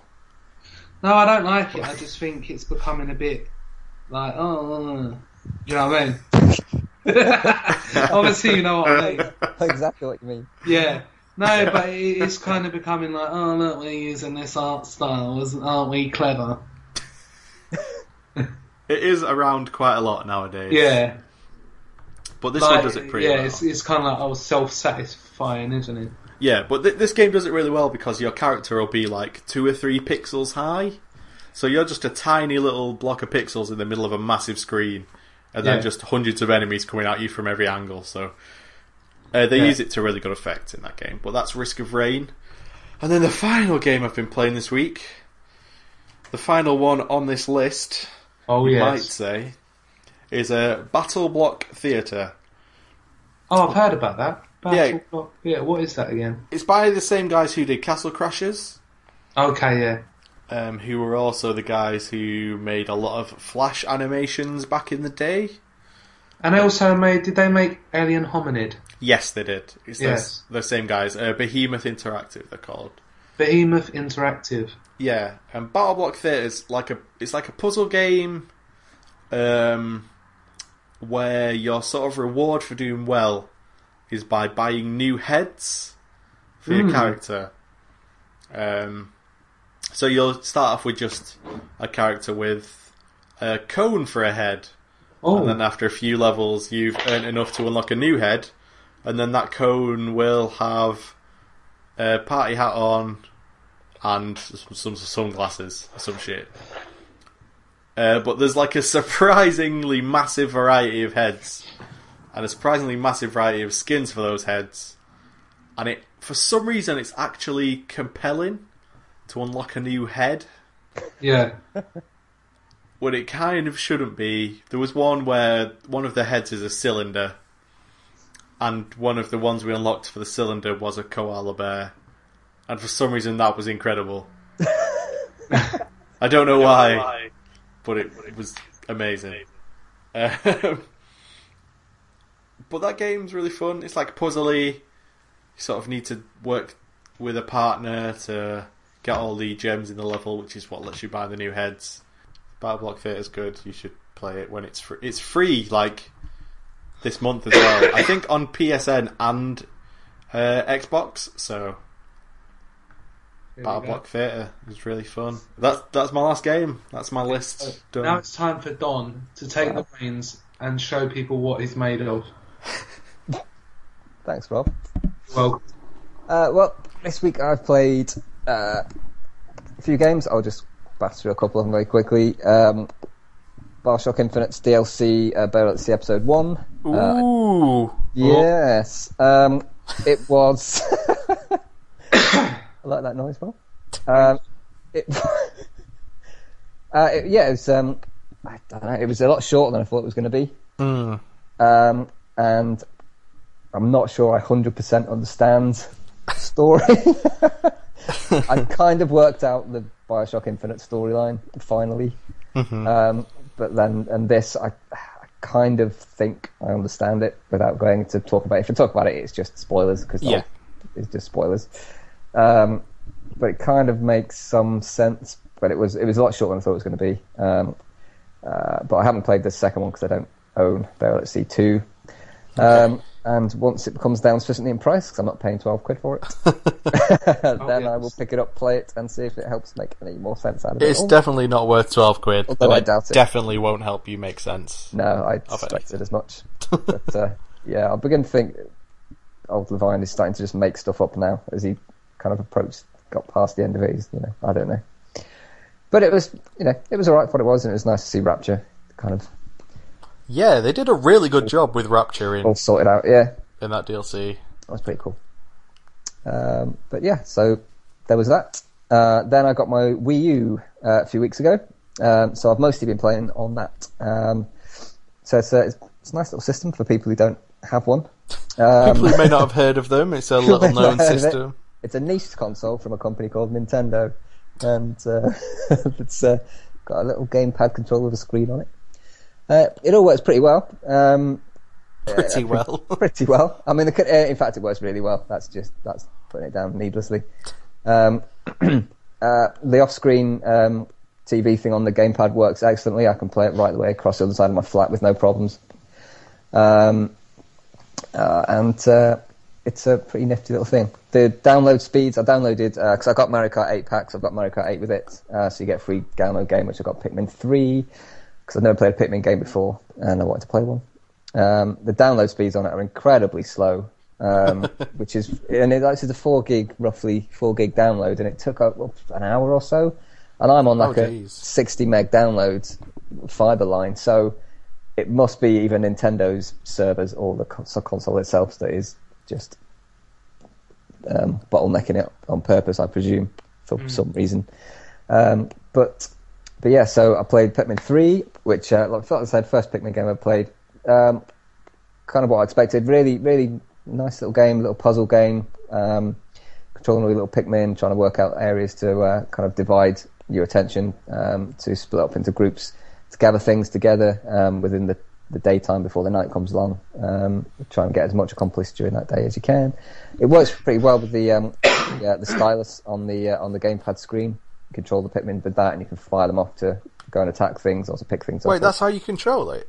Well, you can use the pad to do certain things, control the camera and stuff. But you can just so you don't have to look at the screen. So you can just trace the stylus around the pad, and you see a little kind of arc, and where you're pointing on comes up on screen. Okay. And then just use like the left bumper button to kind of then expand to kind of control certain ones, or to blow your whistle so that they all kind of dissipate, and you lose control of them if you want to do that. But the screen also does control your inventory and stuff like that, and all your items and stuff. So there is a bit of dual screening happening. But they should have called that the Wii DS. It is very much like that. In fact, that is exactly what it is. It's you're using it as, it's just like a DS, but it's kind of slightly less useful because you're taking your eyes fully off the TV screen to look down and do things, which isn't a problem so much because it does pause the game when you're doing certain things, so you can't really die. But no, it's a really pretty game. It's nice, different pace game as well to play. I've been playing a lot of Halo and stuff before I got my Wii U, so it was all just killing stuff. And Bioshock Infinite is another first-person shooter, obviously. Mm-hmm. So a lot of that going on before I got the Wii U, and that's all kind of mellowed out a lot more with the Pikmin. Just bright and colourful, and it's a really pleasant little game. It's a fun little game to play, so it's nice. And speaking of the dual screen thing, I also picked up Zombie U, because that was on for like £6.70 from Amazon. Yeah, bloody hell, that's well cheap. Yeah, and it still is. Well, last time I looked, anyway, it's still about £6.75 or something. So if you haven't got it and you got a Wii U, I'd quite recommend picking it up. It's a very different game to something I played before. It's It's a much slower paced game, so you're taking your time. It's kind of survival horror-ish, but there's a lot more management of inventory and stuff with the your gamepad screen. And as I'm sure people are aware from reading reviews and stuff, the game never pauses. So if you open your backpack to do item management, your character is just still active in the game. That's right. Yep. So you have to keep an eye out and stuff. Keep your ears open. Keep your eyes open and your ears open. Yeah, that makes sense. You can open your ears. You can open your ears, of course you can. To control everything while you're still active in the game. So that aspect is pretty good. I've not played loads of it because I've mostly been playing MK8, but it's a nice different. It's a very different game to anything I've played before. It's a nice different twist on the kind of Resident Evil formula. So I definitely recommend it to people who are survival horror fans. You play it at a slower pace as well because you're always creeping around trying to get through places.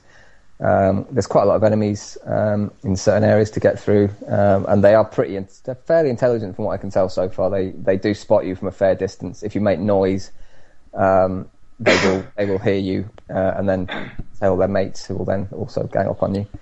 Zombie mates. Yeah, your zombie friends, always hanging out together. And then and if you do get killed, you'll effectively turn into your character dies, and then you regenerate at your last save point as a completely new character. Oh yeah, and then you can go find that zombie that used to be you and loot all your stuff. I remember loads about this game now. Yeah, it's a cool thing. But you only get one chance as well to get your loot, so you've got a point on the map that will show you where you died, so you can head there if you want and go and pick stuff up. And you do need some of the kit that's in that in your backpack usually. So you go down there and try and find yourself, but then your zombie body is just lying there, but he'll come to life, or she will come to life and attack you, so you have to kind of clobber yourself to death again in a weird kind of meta kind of way, and then get your backpack and then continue on the game. But I've not got very far through it, but it's really well done. I think and it makes pretty good use of the Wii U capabilities, and it's just a very different kind of twist on the survival horror genre. Definitely recommend it if you have a Wii U. Is it scary? No, I wouldn't call it scary. Okay. I mean, it's a bit creepy in places. It's very dark. A lot, obviously. Oh, yeah, a lot of it is really dark, and you have a little torch to get through places, but the battery drains on that quite quickly, so you have to get through places. And if your battery dies, does it scare you? Do you get scared? There's been a couple of jump scare things that happen so far. Yes. But and ammo is in fairly short supply as well. That's the other thing, which does help obviously with the tension and deciding if you're going to creep around certain places. And there's multiple routes as well through a lot of places in the game, which is really good. It's been pretty well thought out. So if you're fans of the genre, definitely worth checking out. There's 2 games where ammo's in short supply that you've played, because that Burial at Sea DLC, they limit your ammo a lot in that game. Yeah. To be more like the original Bioshock, whereas obviously Bioshock Infinite's very run and gun, you're constantly in combat, so you're just firing weapons left, right and centre. But then for Burial at Sea, they took away so much ammo. Yeah, I was playing it really cautiously to save ammo for that reason, and then got to the end and went, I could have shot a lot more people. but yeah, for that reason you're going, I'm just going to melee people instead a lot of the time and stuff like that. But it was quite a fun little thing. But the third game that I've been playing most of all is Mario Kart 8. Oh yes. Yes, Mario Kart 8. You know you want to. Is that their slogan? That's the tagline for Mario Kart 8. It's excellent. Nintendo are really pushing it out. It's a brilliant game. I've not played a few Mario Karts, so it's been a few years since I played one. So it's been nice to kind of get back in there. The same skills apply. The kind of the obviously the sliding, the jump slides still work the same way as usual. You're getting your boost off them and to cut corners perfectly, and it feels kind of the same, but it's just so perfectly put together that they don't need to change that. It does work. The way the feel of the karts, the weight of the different characters and the different karts and stuff really works really well. They've got a whole selection of karts now as well, and tyres and stuff, which do affect things, stats like your top speed and your acceleration and the grip and stuff like that. So there is a little bit of tactical play in there for certain. If you know you're going to play a certain set of courses, you can get certain, some of them on sand, so they're a bit skiddier, or ice or whatever. So that does come into it a little bit, but not so much that it will really affect your game. But it's one of those games you'll end up playing for hours and hours and then going, I just have one more race and I've just unlocked another car, so I'll just see what it is, and then you end up playing another cup just because, even though you plan to go to bed. It's if you played Mario Kart, you pretty much know what to expect, but it does it really well, and it's got online. This is the first one I've played online, because I think Mario Kart 7 had it as well on the DS, but this one has it as well, and it works really well. It connects really quickly. There's no lag whatsoever. There should be, because obviously it's a confined course, so it knows exactly where to go. With all the players, it finds people in lobbies really quickly, and it works perfectly. Plus, it's got the video recording thing now, so you can upload your videos to YouTube, and you can save a certain number of them permanently, but it also kind of remembers the last kind of 12 matches or something like that you played, and you can edit highlight reels together and focus on certain characters during the races, or certain actions, or drifting and stuff like that, to kind of customize your little homemade videos quite a lot. Until that end, in fact, I played online on Sunday, because the Gamecentral Lives guys on there have set up a little tournament on Sundays. I think that was Mark Convey, so thank you very much to him for setting up that tournament. Guy, I haven't played against Guy yet. He's online. He thinks he's the best, doesn't he? But I haven't played against him. He wasn't online when I was on Sunday. Yeah, trust him not to be there when he actually. Yeah. But yeah, so that tournament has actually been set up. It's called, if you've got a Wii and you want to join, then please do. It's, like I say, Mark Convey set it up, so add him. There's a big list of Nintendo IDs on the Facebook page. Just go on there and just add everybody, basically. But you can search for it. It's called Gamecentral Gaming, and it runs on Sunday evenings from 9 till 11 at the moment. So I had a few games online on that on Sunday night with Mark Convey, and also Lloyd Bailey was on there, and Stuart Hall. So we had some good games. I got absolutely thrashed terribly. I've not unlocked enough a lot of the carts, because I've just been playing through the first few bits of the cups. But it was a lot of fun, and it's one of those games. It's just perennially fun. It's really hard to put into to kind of quantify it any more than just saying it's just fun personified. It's just what Nintendo seem to be able to do really, really well, especially with that game. It's colourful, plays really well, controls perfectly. Courses are good. A couple of them do your head in a little bit, because everyone has their personal favourites. I hate the kind of sweet World Cup one. It's really annoying. But in general, it works pretty well. I mean, a lot of people have said the music is really good in this, because they've rejigged some of the older tunes as well as some of the older tracks. But I honestly can't say for me any of the music has stuck in my head whatsoever. I couldn't tell you at all what the tunes were like, so I can't say that the music is actually that memorable for me.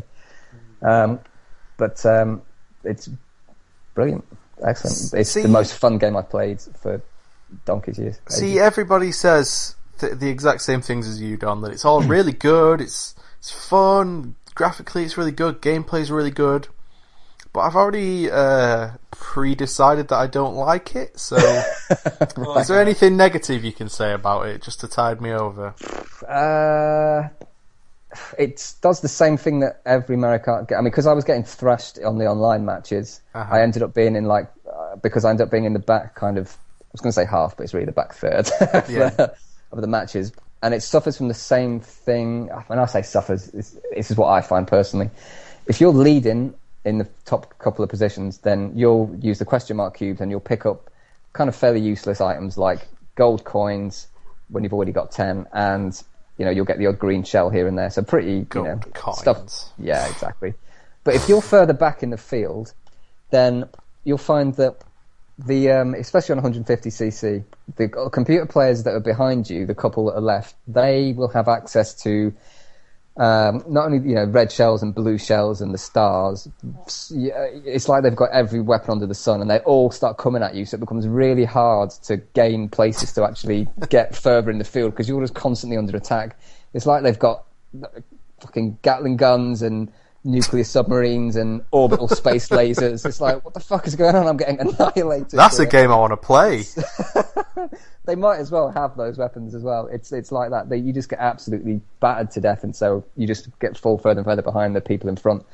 So I think that aspect of it, I mean, they obviously balance it that way on purpose, so people at the front don't get these massively, they don't get like the bullet, what's he called? I don't know the name of him. Bullet but you Bill. turn into Bullet Bill, that's the one. So you don't turn into him and then, get even further ahead than you are already. That's reserved for people in certain places. They've done that on purpose, and they've done that with every Mario Kart game, but the same disadvantage, comes with that. You end up stuck back there because all the computer players are just annihilating you over and over again when you're trying to get through. But that's really the only negative I can say about it, to be honest. God damn it. It's just great. I guess you the said old Nintendo magic. The music wasn't very memorable. I'll take it. Take that and just hold on to that. It'll have to do. And like tonight, that will have to do, I'm afraid. I think this has run about 2.5 hours, but I think that's what happens when you get 3 people that actually like to talk rather than drag their gland against their keyboard. So anyway, Gareth, that's been a lovely day. Did you enjoy yourself?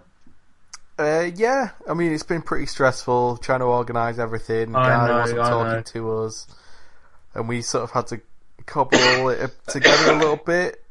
But I don't know where Guy is right now, but I hope he's treating his girlfriend like a princess. Driving too fast in a French underpass and colliding with a pillar.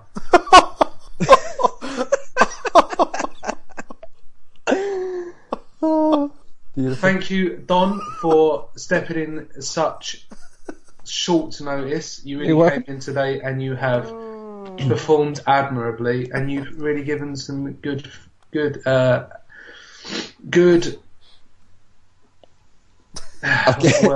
contributions to today's podcast. It's the 6th month anniversary, but we'll be celebrating it next week with our beloved Guy Whitlock. We do love him, he's like someone that you love to hate. But hopefully he'll be back next week. He won't listen to this anyway, so you can just say whatever you want. Insult him, Don, quickly. You've got a shit haircut, Guy. Yeah. Gareth?